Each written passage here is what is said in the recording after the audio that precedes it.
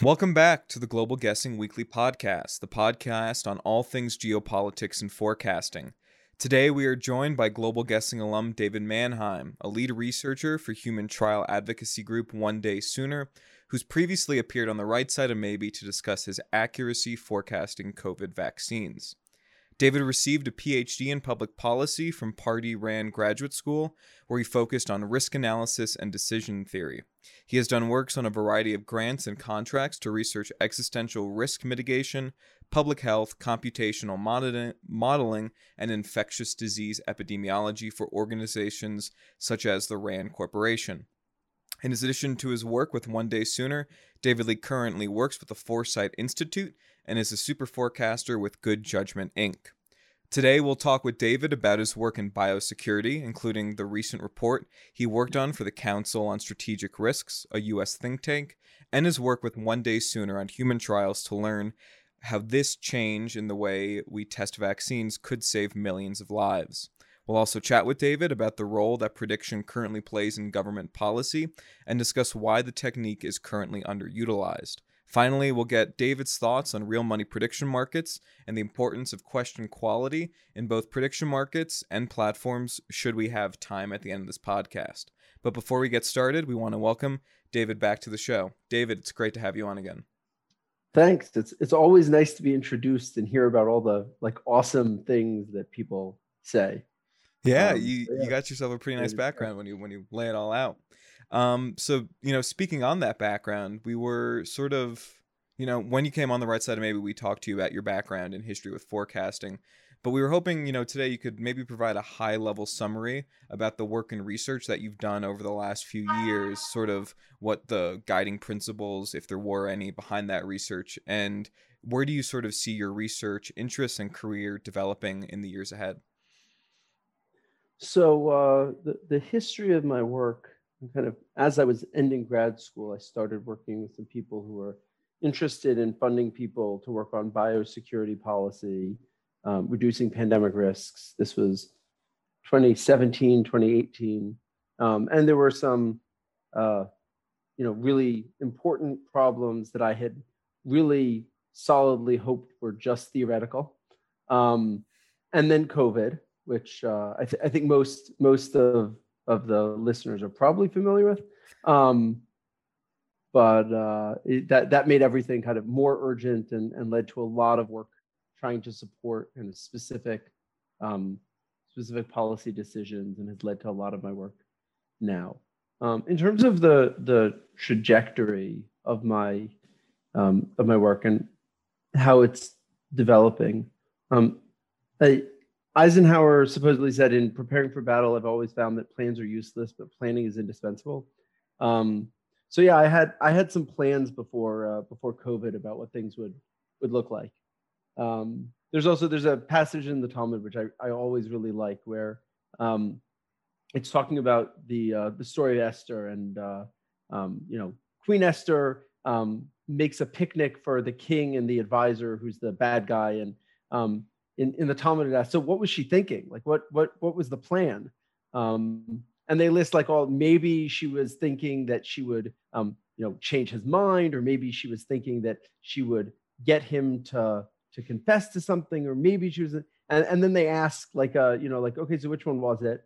They're like, we don't know. So they go and ask an angel, and the angel goes, oh yeah, all of them. She was just kind of like hedging her bets, like, I don't know, something will come up, which I think is kind of the more honest answer for most people about what were you really planning? And the answer was, I don't know. I was just hoping things would work out well. So I think it's mostly it's a long way of saying I don't know. I don't know what the high value things to be working on in the future are. I'm lucky to kind of have a lot of flexibility in which specific projects I'm working on. But a lot of it is still around biosecurity and large scale risks to humanity. Have you seen approaches to how people think about policy, or even how people think about informing policy decisions, that process change, from over the last 12 months? Has the work that you're doing become any more difficult? Maybe given just the number of inputs people are considering now versus before, potentially? Yeah, I think that in some ways it became much more difficult, and in some ways it became much easier. So I think one of the problems that typically happens in public policy is that it's really hard to get attention to the topics that you're trying to work on. And right now, there's lots of attention on pandemics. So that's not my problem now, which is Right. That's a nice part about this.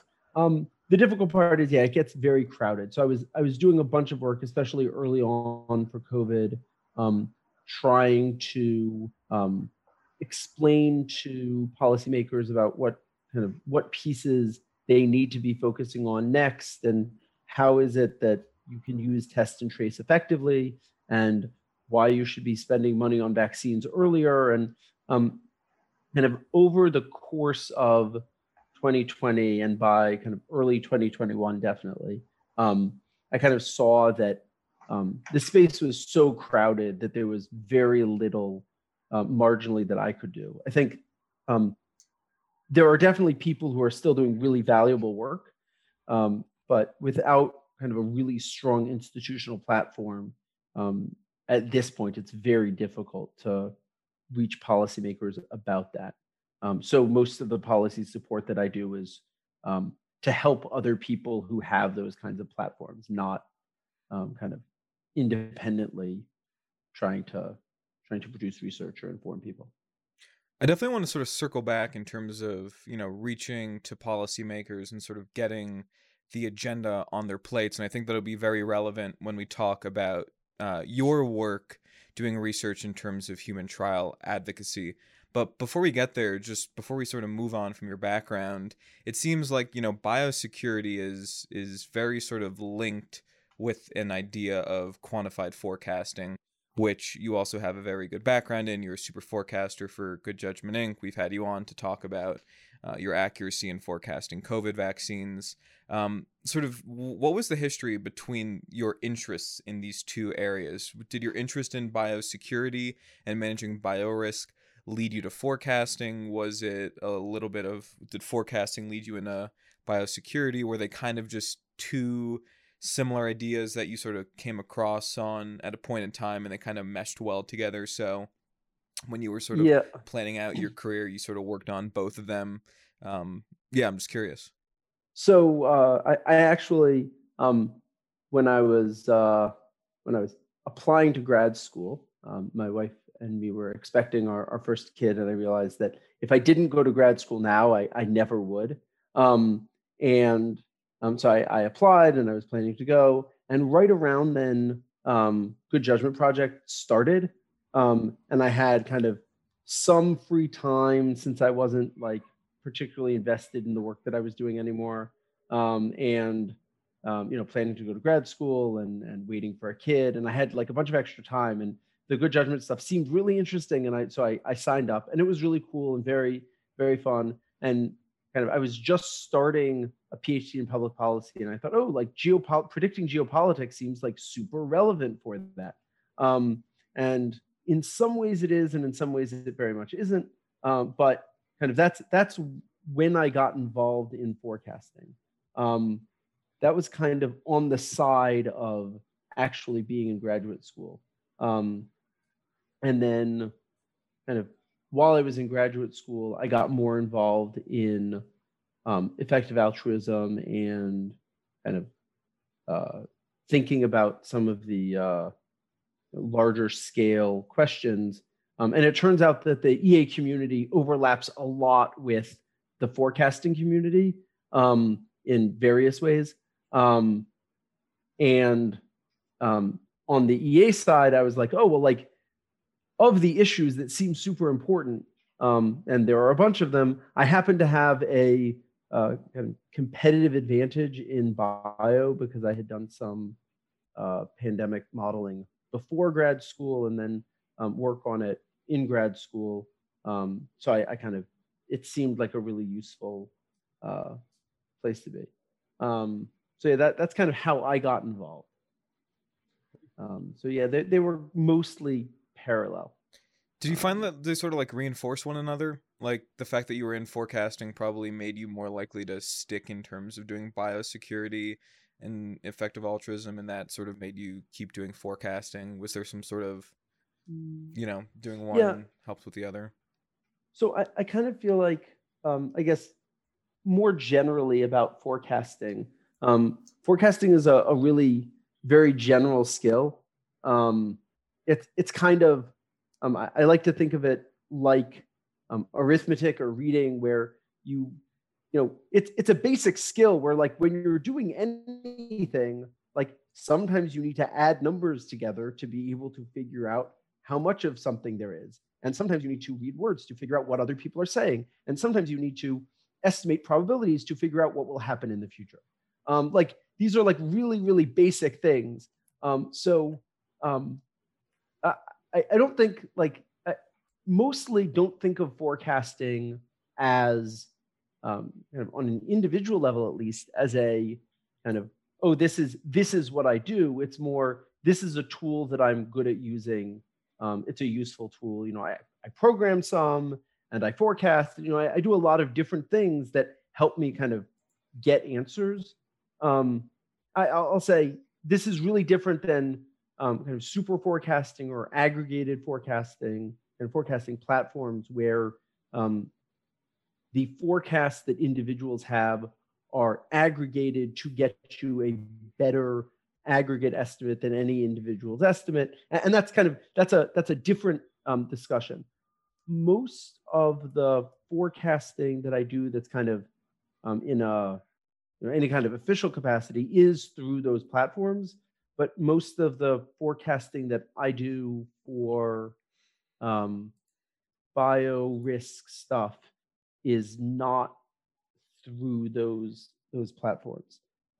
Actually, the biggest way that I use those platforms for bio risk is trying to figure out what questions we should be asking groups of people, rather than actually trying to forecast them myself. Awesome. So now we sort of want to move to the main topics of the podcast, and sort of starting off with this recent research that you were working on for the Council of Strategic Risk, talking about the best way to prepare for a future pandemic. And on Twitter, you had written that one of the key ways to responding better to future pandemics is developing effective and safe vaccines within 100 days. What are the sort of prerequisite technologies and processes and changes that need to be adopted for us to be able to achieve it? And then not only, in the abstract, what is needed to achieve it, sort of do you think it's likely that governments in the West and across the world will actually adopt the necessary changes and procedures to be able to develop and produce effective and safe vaccines within 100 days? Okay, so there are several different things there. The first one you mentioned was the report that we did for Council for Strategic Risks, which focused on warning and kind of the heterogeneous nature of health systems across the world and ability to detect diseases and respond to diseases. And so what we were thinking a lot about was, how do you notice emerging diseases very quickly, both internationally and at a national level? And then, like, how do you test for them? How do you get early warning, which is kind of a really critical piece. What governments are currently thinking a lot more about is vaccines. For obvious reasons for COVID, it turns out that for COVID, we didn't come up with treatment yet. So, like, that didn't pan out. And we certainly didn't do a good job with noticing it before it spread, or testing people adequately to prevent spread. But vaccines work, like, really, really, really well. I don't think I need to pitch the vaccines work. If you're not vaccinated, you're being dumb and whatever. But I'm happy to have long discussions with people about that. See long discussions I've had on Twitter for more. But I think the pitch for vaccines is very much the governments spend lots of attention on the things that are at the top of their mind. And right now, one of the things that they're really interested in is this kind of next time this happens, we should have vaccines really quickly. And I think that with the right investments, that's very possible. And they're super interested, so it's very likely that we're going to get the investments. It's possible 100 days is a little bit too ambitious, and it'll be 120 days, in which case we will have failed horribly because we've only tripled the speed at which we so I think it'd be great if we sped this up to anything like that extent, but I think actually the key point here is about the second thing that you mentioned is like, how likely is it that we'll kind of do this and have this in place in time? And I think the answer to that is if we do the noticing what disease is happening quickly, we shouldn't need vaccines. The ideal situation is one where 100 days after a novel disease outbreak starts, it's already completely controlled and it's gone and you never have to worry about it. And then maybe there are some people who are spending money developing vaccines, which to clarify, if we waste $1 billion every time there's an emerging disease developing a vaccine that ends up not being needed, that will have been a fantastic investment. And is that how much sort of the COVID how much Pfizer spent on R&D for their vaccine? No. So there are a couple of pieces that kind of overlap. Vaccines are expensive to develop, not because it's hard to make vaccines, but because it's hard to test and approve them. And getting from status quo to 100 days is mostly not about designing better vaccines. It's about figuring out better ways to test and approve them. So everybody now knows a lot about phase 1 and phase 2 and phase 3 trials and how all of that works. And the point is that's really slow. And you can parallelize a lot. You can do a lot to speed that up. But really the hope right now is that some of the newer technologies, mRNA vaccines specifically, allow you to bypass a lot of that. And if you can move straight to phase 3 trials because you know that the vaccine platform is very well tolerated, or you can do something else. And there's a lot of discussion right now about what that something else is to ensure that it's safe when you do this. And we can talk about challenge trials later. But if you can figure that out, then it's a lot cheaper to make vaccines. And then there's the other half, which is it's really expensive to produce them. But if you have factories that can be repurposed, which you can't usually do for traditional vaccines, but you probably can do pretty well, if not really well, for mRNA vaccines, then actually a lot of your fixed costs also are much lower. So when you're not producing like the COVID vaccine, you're producing the flu vaccine or something else. Yeah. So it'd be great if we could just say like, hey, like we have a 6-month stock of, tetanus vaccine right now. And like, we like keeping a 6-month stock, but actually we're going to let that go down to a 2-month stock by not producing that vaccine for 4 months and pumping out tons of doses of new vaccine that we just realized we needed to make. And if it turns out that we actually need lots of it, then we turn off other production lines. And, you can't do that right now because most of the vaccines that we make are not mRNA vaccines. But part of the idea of this, moving to a 100-day development cycle is maybe we can fix that.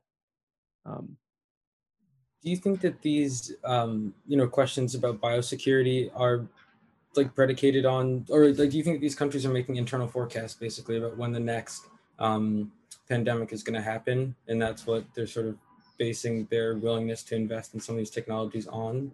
Because Because I mean, I think that at least it was depicted as sort of a black swan event when COVID happened. But as we know, and as you probably know, these things are, somewhat cyclical. They happen all the time.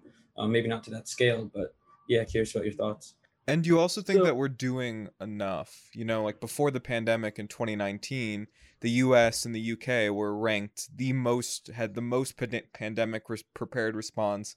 And both the US and the UK were number one for surveillance as well, which to be fair, they were, but also, the huge emergence and explosion of variants calls into question that. So maybe also not only a black swan event not prepared for, but do they even, view the scope big enough as they should, if that makes sense?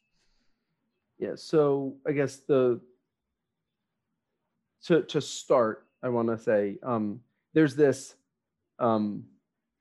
conceptual issue that forecasters and everybody else all have about what it is that happens with like this type of event, about like, oh, when is the next one going to happen? And if you think about forecasting earthquakes, and like the people who actually do this, who build models for forecasting earthquakes, nobody asks the question, when is the next earthquake going to be? They ask, what is the probability of an earthquake in this time frame? And the reason why they ask, what is the probability of an earthquake in this time frame, instead of when is the next one going to be, is because you can say something useful about how often they happen, and you can't say a lot useful about when the next one happens. So you can forecast when a hurricane will hit land, but you can even forecast like approximately how many hurricanes will form in a given season. But so that's like the step to figuring out when the next one's going to happen, is by trying to understand the frequency. Right. So I actually no. So I think that so there are a couple of pieces here, but I think the first thing is, what's the frequency, right? Like how often are there large scale pandemics? And the answer to that is largely, how often do we screw up response? A catastrophe risk modeler that I used to work with said, insurers want to know how often London is going to flood. And they think that this is a question about rainfall. Like they think that that's what they're supposed to be predicting. But actually, it's just a question about the Thames barrier, which they built to prevent floods. Like, how likely is that to fail? How likely, right? Like, that's actually the question. So the question of when, how often will there be a pandemic is actually a question about like, how often will public health response not do the thing that we need them to do to make sure it doesn't turn into a pandemic. So are you working from the premise that in your ideal world that, a country's, CDC or whatever it is will, with full information, be able to mitigate any potential, mass bio emergency? So certainly it's much, much better and cheaper to stop pandemics before they're pandemics. Right. So, and I think public health doesn't actually get enough credit for the fact that every time there's a new maybe pandemic, it doesn't turn into a pandemic. And you see a couple of news stories about, it's like counterterrorism. You never see the successes. Right. You don't see, counterterrorism, at least they get to brag about them at some point. They take people into years later. Yeah. And then everybody says, well, but the FBI told them to do it. So maybe they did. But and maybe they didn't. But that's another discussion. Yes. But no, with pandemic, so we stopped SARS, we stopped Middle East respiratory syndrome, we stopped every Ebola outbreak that's happened has been eventually controlled, sometimes really quickly, and sometimes it takes a long time to catch it. And actually, that's the perfect example of where it is that like every time that you notice an Ebola outbreak, within a week or two of it starting, it gets shut down really quickly.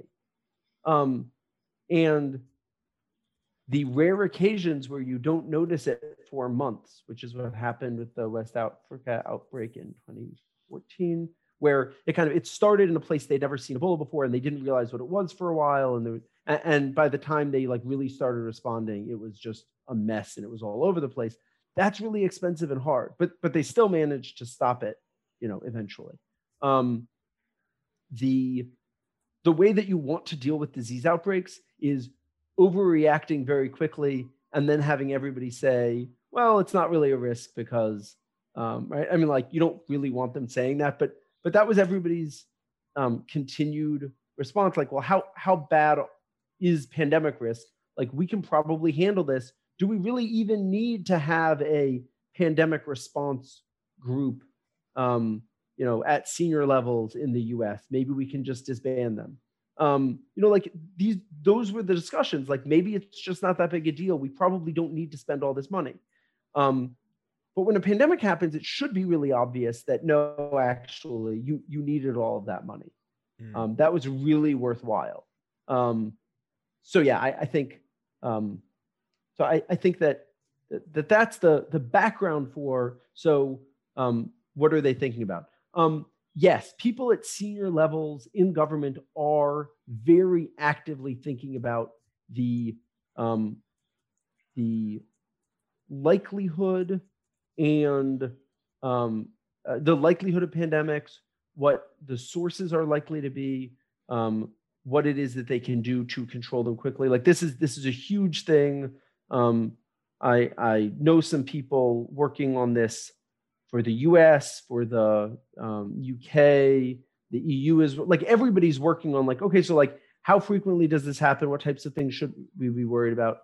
And hopefully they actually do prepare. I will. Is it just a public health issue to you, or like how much are you communicating with other departments? So like, obviously we saw a lot of different industries and people be affected by these pandemics, education and obviously health and infrastructure, like, real estate. Are you having conversations with all these different shareholders about the pandemic preparedness? So 2019, I believe, World Economic Forum, they list like, what are the large scale risks? Like, what should people be worried about? Should they be worried about inflation or, real estate bubbles or pandemics? And pandemics was on their list and they highlighted it. And they're like, this is worrying. We should make sure to prepare for this. Everybody should have, their risk mitigation plans. You have a plan for what you do if your building burns down. You should have a plan for what to do if there's a pandemic. You should figure out how to get people to work from home. All the businesses out there should like make sure to do this because obviously this is a good idea and like maybe this will happen. So you should be prepared for this risk. Everybody, kind of going back to what you said, everybody knew this was a real possibility and should have been ready for it. So yeah, I think I'm not having those conversations partially because back when I was looking at things like supply chain risk, you had the list of like, what are the key risks you should be, or business continuity planning. I have a friend who works in business continuity planning. And like, they have a list, their risk register of like, which things should you be prepared for to make sure that you have a plan for. And pandemics is on the list. It's been on the list. Did people take it seriously enough? Some of them did.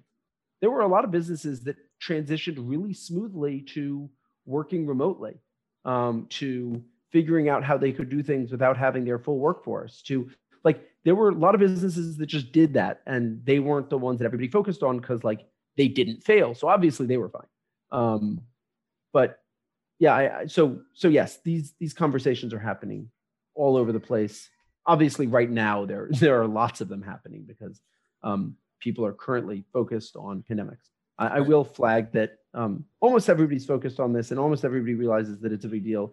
And then you hear reports that the US Congress is thinking about funding a sixth of what Biden requested for the pandemic preparedness funding, $5 billion instead of $30 billion. And this is total, not per year, not. The New York Times has a great breakdown of how the spending changed as well across the different pieces of the bill, and it's pretty messed up.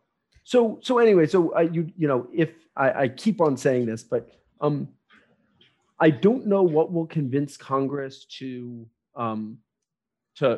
actually take this seriously and fund pandemic preparedness. And if you had asked me a month ago or 6 months ago or whatever, I would have said well, a pandemic is definitely enough to do it. Like right now we have one, but evidently I was being optimistic there, because they're still looking at what to cut, and pandemic preparedness managed to make the list. So we're sort of talking about pandemic preparedness right now, but I sort of want to move on to your work that you've done with One Day Sooner, which is sort of more so looking what happens if we're unable to prevent the pandemic at the start and a pandemic takes hold. And I'll let you provide a sort of a more in-depth background into the idea of challenge trials. But the work that you do for One Day Sooner is to promote this idea of challenge trials, which is creating an experimental vaccine, giving it to people, and then exposing them to the virus and testing out the vaccines that way. One of the reasons why vaccine development takes so long is that a phase 3 trial, you have to infect a lot of people and then just wait to see if they get exposed to the virus and then determine the efficacy of it. And so the idea behind challenge trials is, well, we can speed that up by exposing everyone to the virus.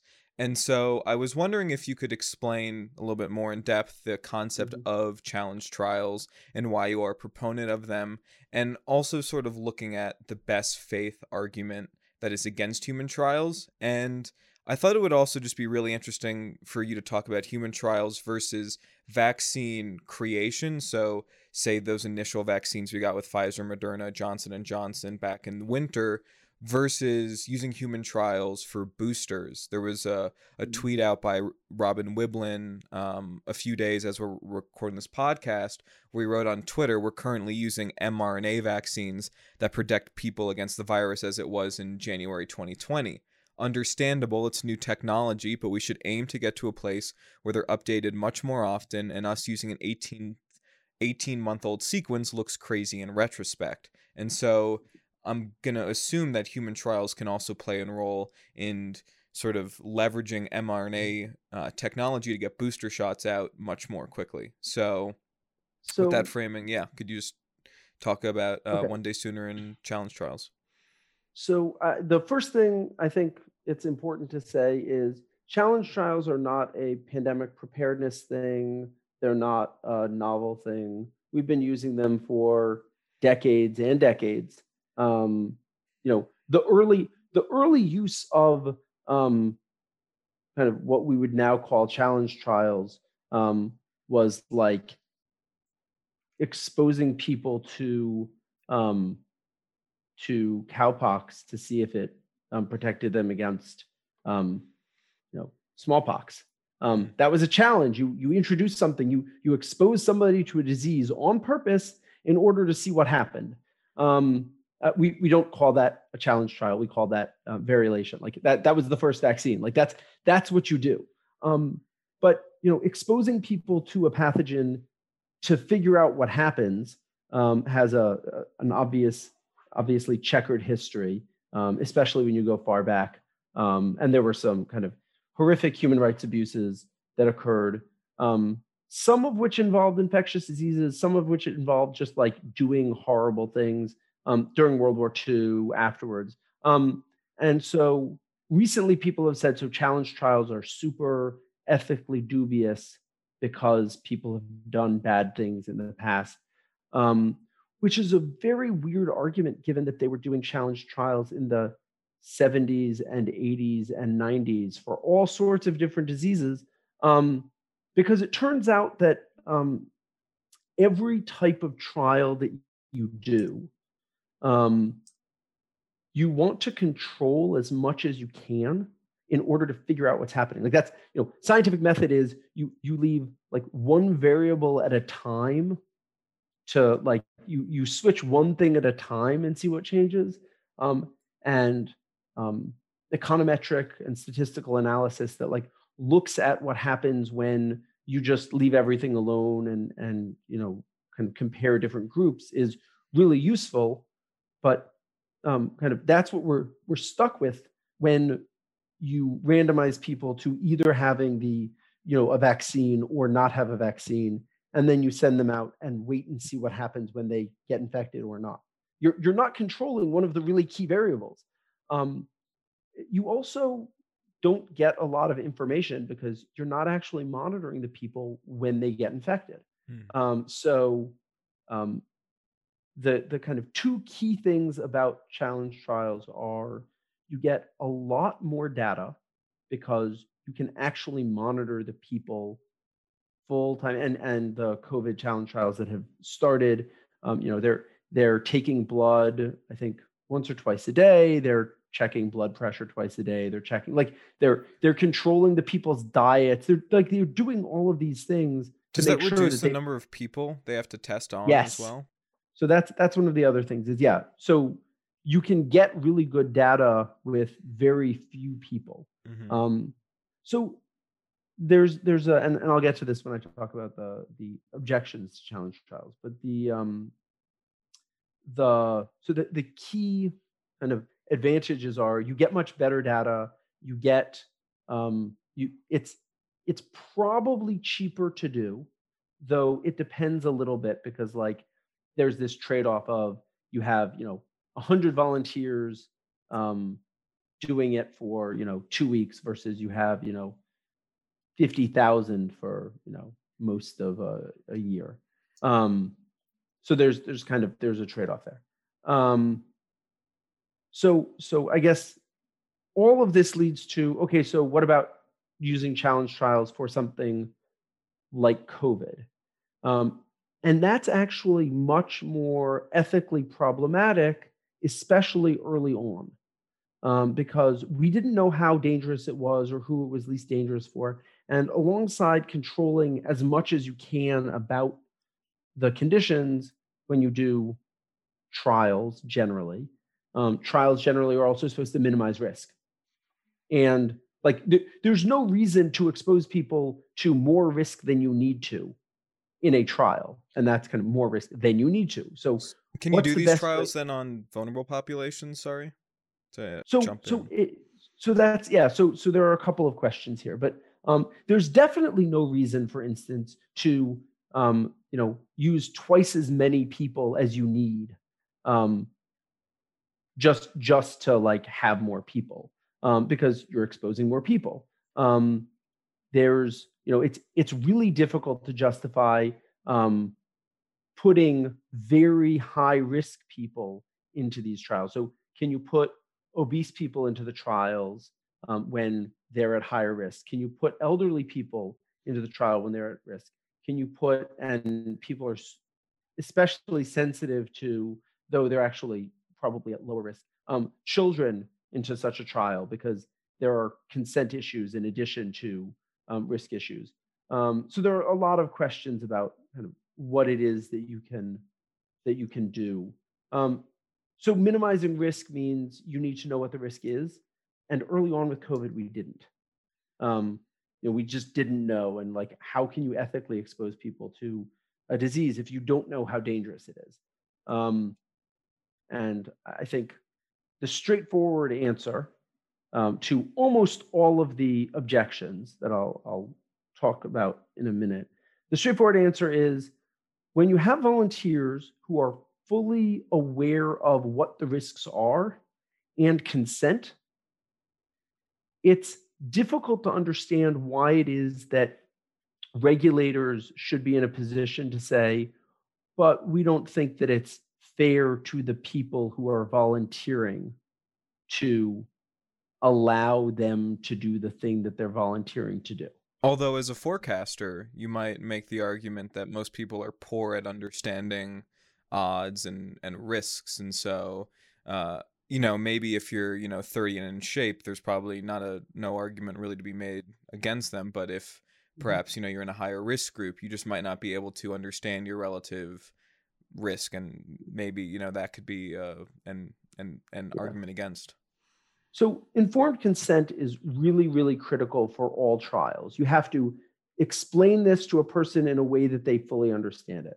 There are lots of people who are right. So yeah, you should make sure that people are well calibrated. For trials, for everything, everybody should be well calibrated. This is the kind of, as I said before, it's like reading and arithmetic. Everybody should be able to do this.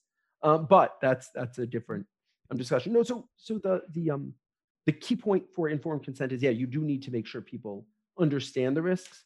But as somebody pointed out early on with challenge trials, when people said, well, can you really fully inform people about the risks when they are, when the risks are still somewhat unknown? And the response was, we could staff a challenge trial entirely with people who have advanced degrees in medicine and biology. And the objection is they don't understand. Like that's a really hard pitch.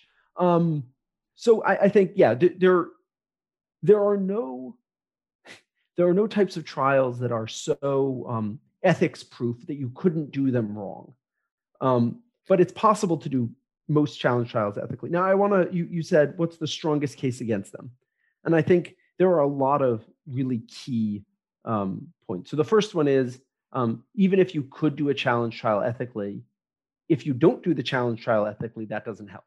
And I think that this is an actually much stronger argument than I want it to be, because it turns out that the people running trials don't always do a great job. And if they do a bad job and they don't actually fully, inform the people who are participating, and they don't do a good job with that, then it could be very unethical to do. I think that this is, really important. Like we have to get that right, and I think that safeguards to make sure that we do are really critical. The second, I think, really important objection is, should there be a limit to how much risk we're willing to expose somebody to? If you imagine that we have a novel disease with a 90 or 100% fatality rate, is it ever possibly ethical to have somebody say, yeah, I'm okay with that. I'm going to volunteer anyway. Like is a doctor ever in a position to say, yes, I'm going to kill this patient? They volunteered, so it's fine. That's a really hard ethical case to make. And then the question is, okay, so should there be some upper limit? And that's a question of kind of, do we care more about, where do we place the burden of ethical responsibility in running a trial? And these are kind of very thorny ethical problems, and I don't have pat answers to them. The only thing I can say is, to the extent that there's a societal benefit, I think it seems strange to me to say nobody's allowed to be heroic and put their lives at risk or sacrifice their lives to save others. We don't tell soldiers you're not allowed to jump on grenades.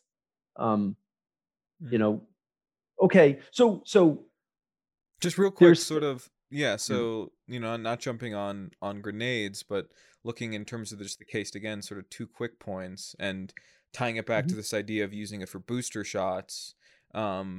Is there any sort of, with historical vaccines, is there any sort of risk that actually changing from a base vaccine to becoming a booster for a variant isn't actually just a simple change, and because one vaccine worked, a booster actually is not likely to work?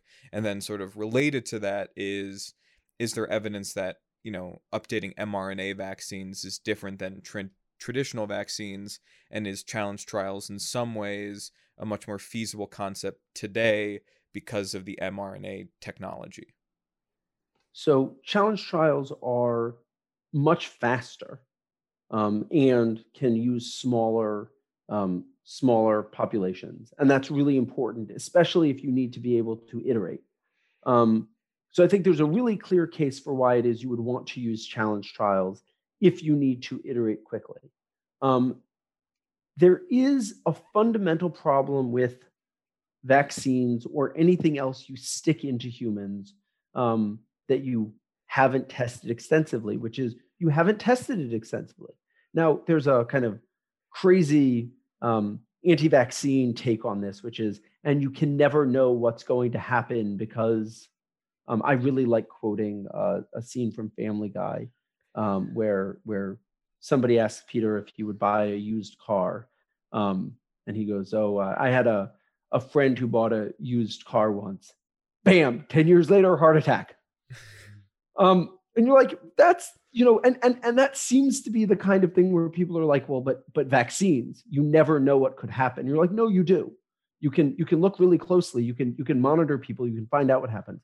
But when you put something new and untested in someone's body, the way that they react is hard to predict. Now, some of the things that we put into people's bodies, we can predict exactly what's going to happen because it's the same as what we've put in there before. The thing is that what you're worried about for vaccines is basically two things. The first is the adjuvants, the non-vaccine part of the vaccine, which is the part that gets your immune system to react or whatever. Those can have problems and cause people to have allergic reactions or other issues. And that's a big deal, and you need to test that for each kind of new type of vaccine that you use. So most new vaccines try and use the same adjuvants that other vaccines use. Like, you try and be really conservative with that because you don't want to take risks. mRNA vaccines use some new things that are, the way that they bind the mRNA to a lipid. So the lipids are new, but you can use the same one for lots of different vaccines. So now that we have one that seems to work pretty safely, you're good on that. The second thing you worry about is what you're trying to do when you vaccinate somebody is train their immune system. And there's good training of immune system and there's bad training of immune system. And the good training of immune system is your immune system can now detect this and fight it. And bad training of immune system can be lots of different things. And some of those things are, there's vaccine-dependent enhancement that's seen for some diseases where you give somebody a vaccine, and then if you expose them to the disease or certain strains of the disease, it's actually much worse than if they hadn't been vaccinated. So dengue, there's a problem with this. So you really don't want to get a partially protective dengue vaccine because that is much, much worse than not being vaccinated. Then there's the other, and we haven't seen that for COVID, and it seems to be generally unusual to have vaccine-dependent enhancement. And I don't know if I know enough to get into the immunology and biochemistry involved. The second thing is you might train the immune system to react to something that it encounters other ways. And it would be really bad if we change the mRNA sequence that we stick into the vaccine to try and get it to do one thing. And what we actually train it to do is, say, attack something that looks exactly like peanut protein. So now everybody has a peanut allergy, which is super unlikely. That specifically is super unlikely. But the issue that we have with blood clots, which is very rare, to the extent that we think that this is a thing that's due to the vaccine, is basically, you've trained the immune system to react to something. And if the thing that it reacts to causes the immune system to do something funny, then you have a problem. There's some chance that if you switch what mRNA sequence you're putting into the vaccine, you cause new problems. And the only way to find out whether that's true is to try it. And this is one of the downsides of challenge trials, which is they can get you efficacy data very, very quickly with much less work than traditional trials. They can't get safety data any faster. You still need larger sample. You still need a certain size sample to get safety data. You still need, and you still need. Would that make it then better fit for boosters? So to the extent that we're testing the boosters just for efficacy, which is probably what we want to do, yeah, absolutely. To the extent that we're worried about whether there are new safety concerns, we're kind of. But it seems like we have a pretty good grasp about most of the safety characteristics. So I think, I think that the risk, especially for small changes to an existing vaccine, are pretty low. Okay. Awesome. So I think we want to talk about one more sort of topic before we wrap, and that's something that we've talked about a decent amount on this podcast, and it pertains to forecasting within government institutions. And we're curious from your perspective and given your experience, what in an ideal world would forecasting adoption within those institutions look like, and how does that compare to sort of what's going on right now? We've heard in the past that forecasting might threaten the current sort of organizational hierarchy that exists in these government institutions, and that's sort of one of the big obstacles to full adoption. But yeah, curious as to what your read on the situation is. So I guess the place to start is how does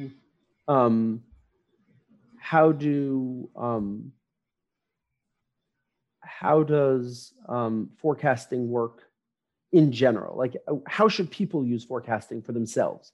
And the answer is, as I said before, like everybody should, when you're making a big decision, you make a pro-con list, you ask other people what they do, what went well, what went badly. Like these are kind of the standard things that everybody should do when they make a decision. And also you should forecast what the different things that could happen are and assign probabilities to them so that you can calculate expected value. Because these are all kind of basic tools that you should be using. People don't write pro-con lists. Like this is like, the really basic stuff that you're like, oh, like you're about to buy a house. Have you written down the pros and cons of the 3 different options that you're looking at? And people are like, no, well, maybe that's a good idea. And you're like, you were about to spend $500,000 on something. Like, where's the very basic level of, so I think people do a bad job with decisions. Governments also make decisions. And they actually, they're better at this than most people because they have people who are employed to do analysis of their decisions. And, so they definitely do much more sophisticated decision analysis than most people.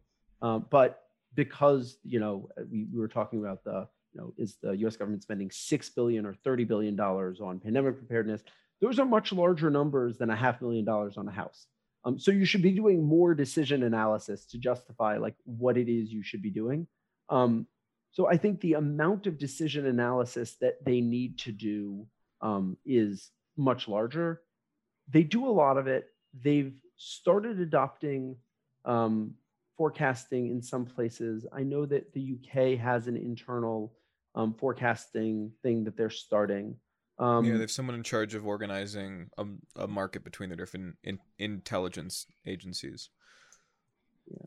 And I think the US intelligence community also, they're the people who paid for Good Judgment Project initially. And I don't know anything about what they're doing specifically with forecasting now. But I would be surprised if they had dropped it completely. The US intelligence community does not like talking about anything that they do ever. But, so they may be using it also. So I think that's the first piece of like, what does it look like now? And the answer is they're slowly adopting it. Changing large systems is hard and takes time. My ideal world is that they do this slightly faster, but also there's no way to switch, the US Army Corps of Engineers does large scale project planning all the time to build dams and things. Should they suddenly switch their system to use judgmental forecasts? My answer is no, they should figure out how to incorporate this intelligently into their system because they have a really complicated system. And like, you can't just replace it. So I think some of this is they may actually be doing about as good a job as they can. I would be surprised if that was true. But some of this just takes time, and forecasting is relatively new.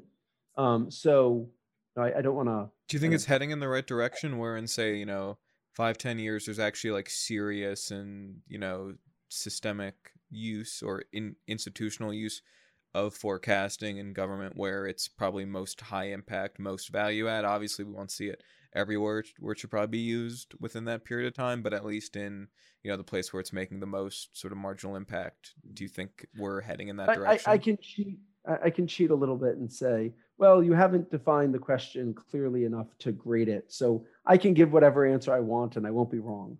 But no, I don't think that they're going to be using it. I don't think they're going to be using it as much as they should.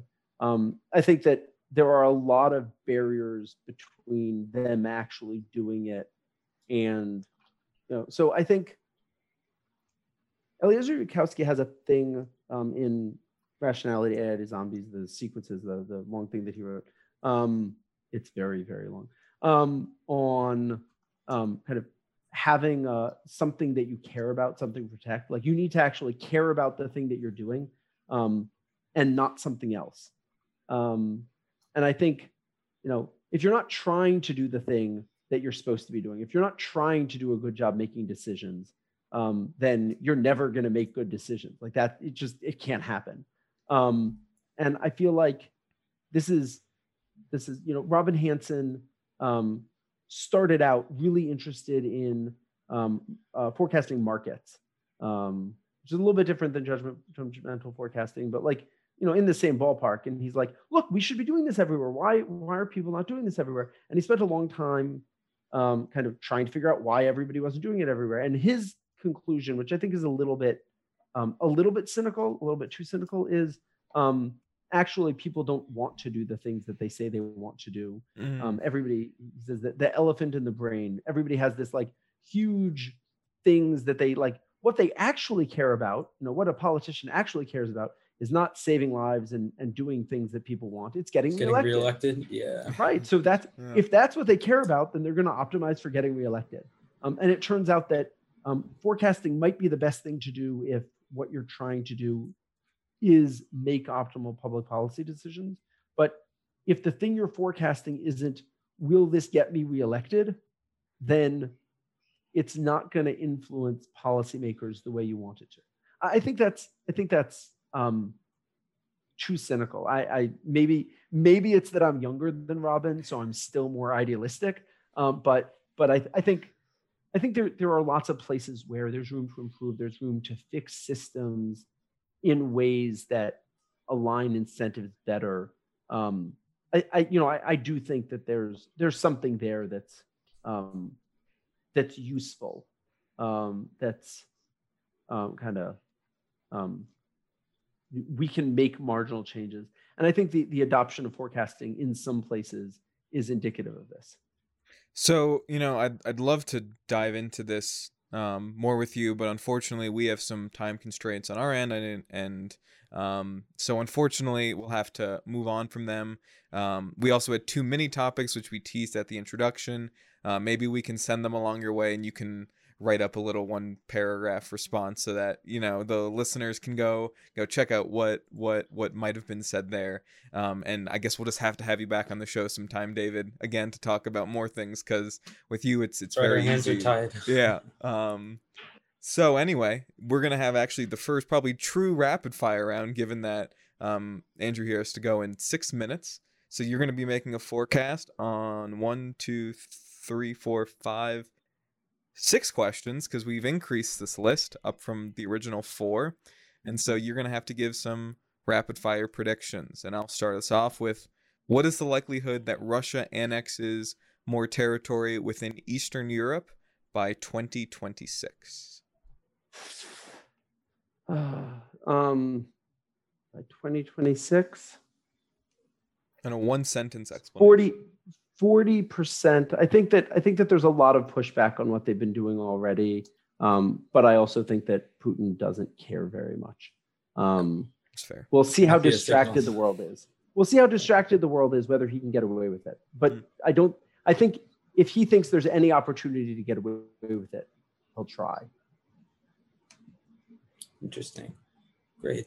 The second question is, by 2030, what is the likelihood that you think we find either alien life or, the signs of past alien life?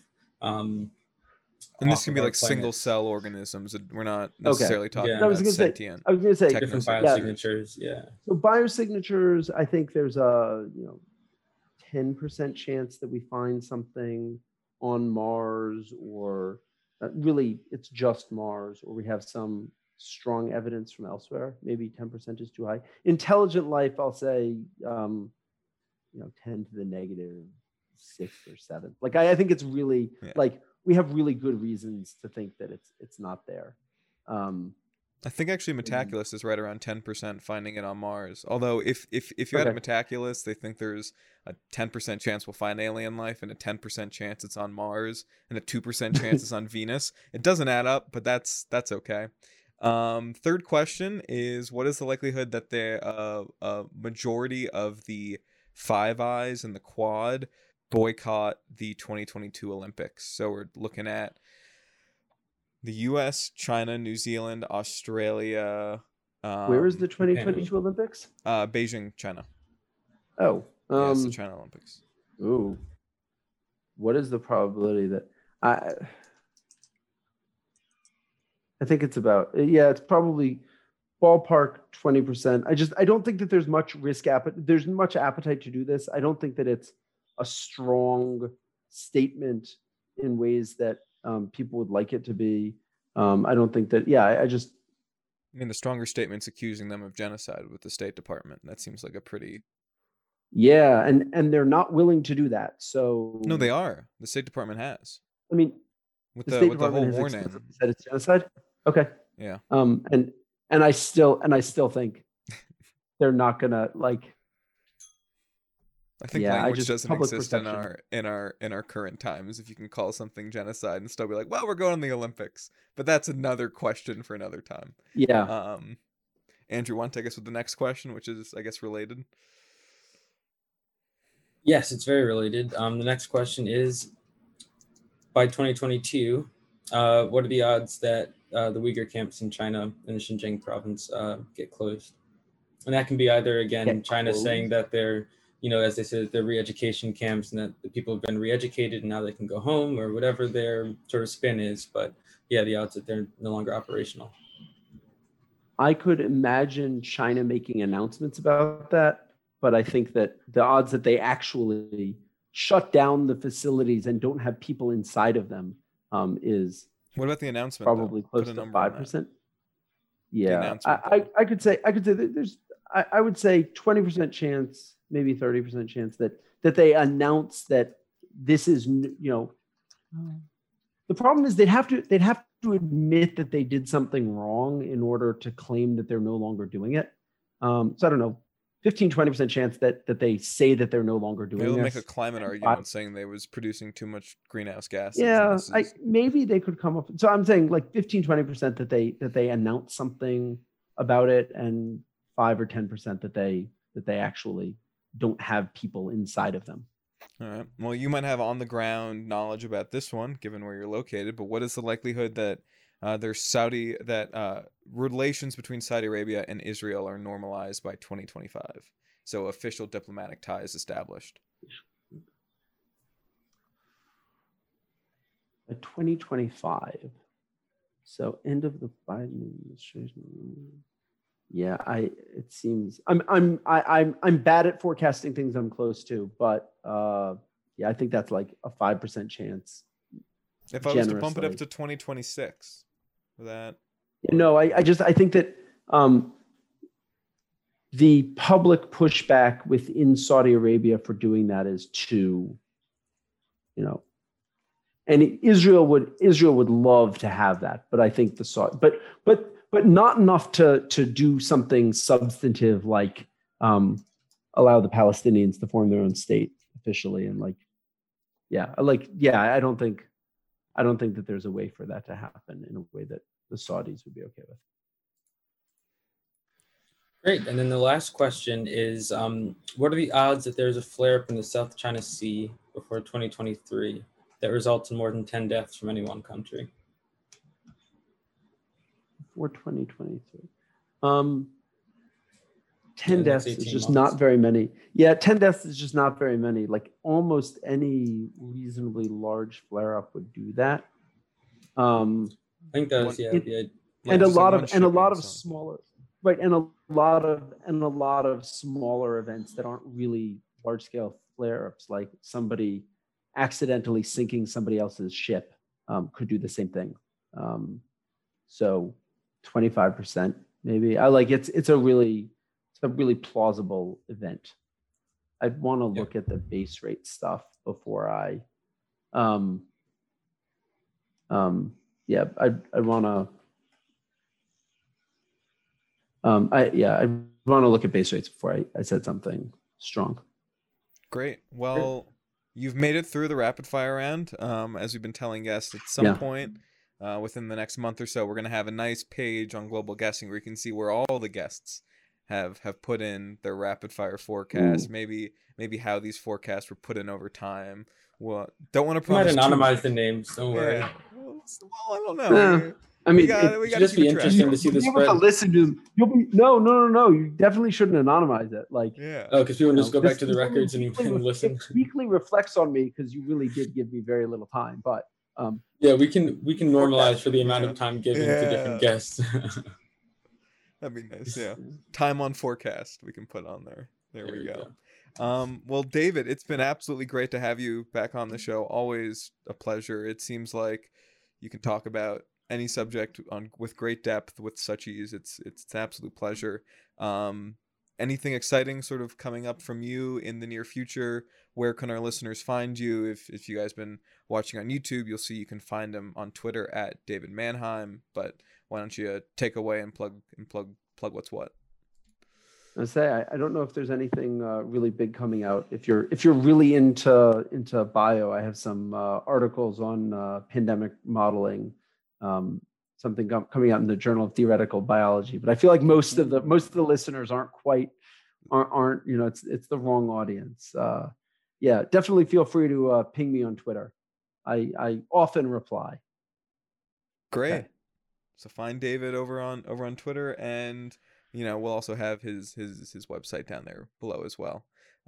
David, absolute pleasure to have you back on the Global Guessing Weekly podcast. Hope to talk to you again in the near future, and thanks so much for coming on. Thank you. All right, and that's a wrap, everyone. Thanks.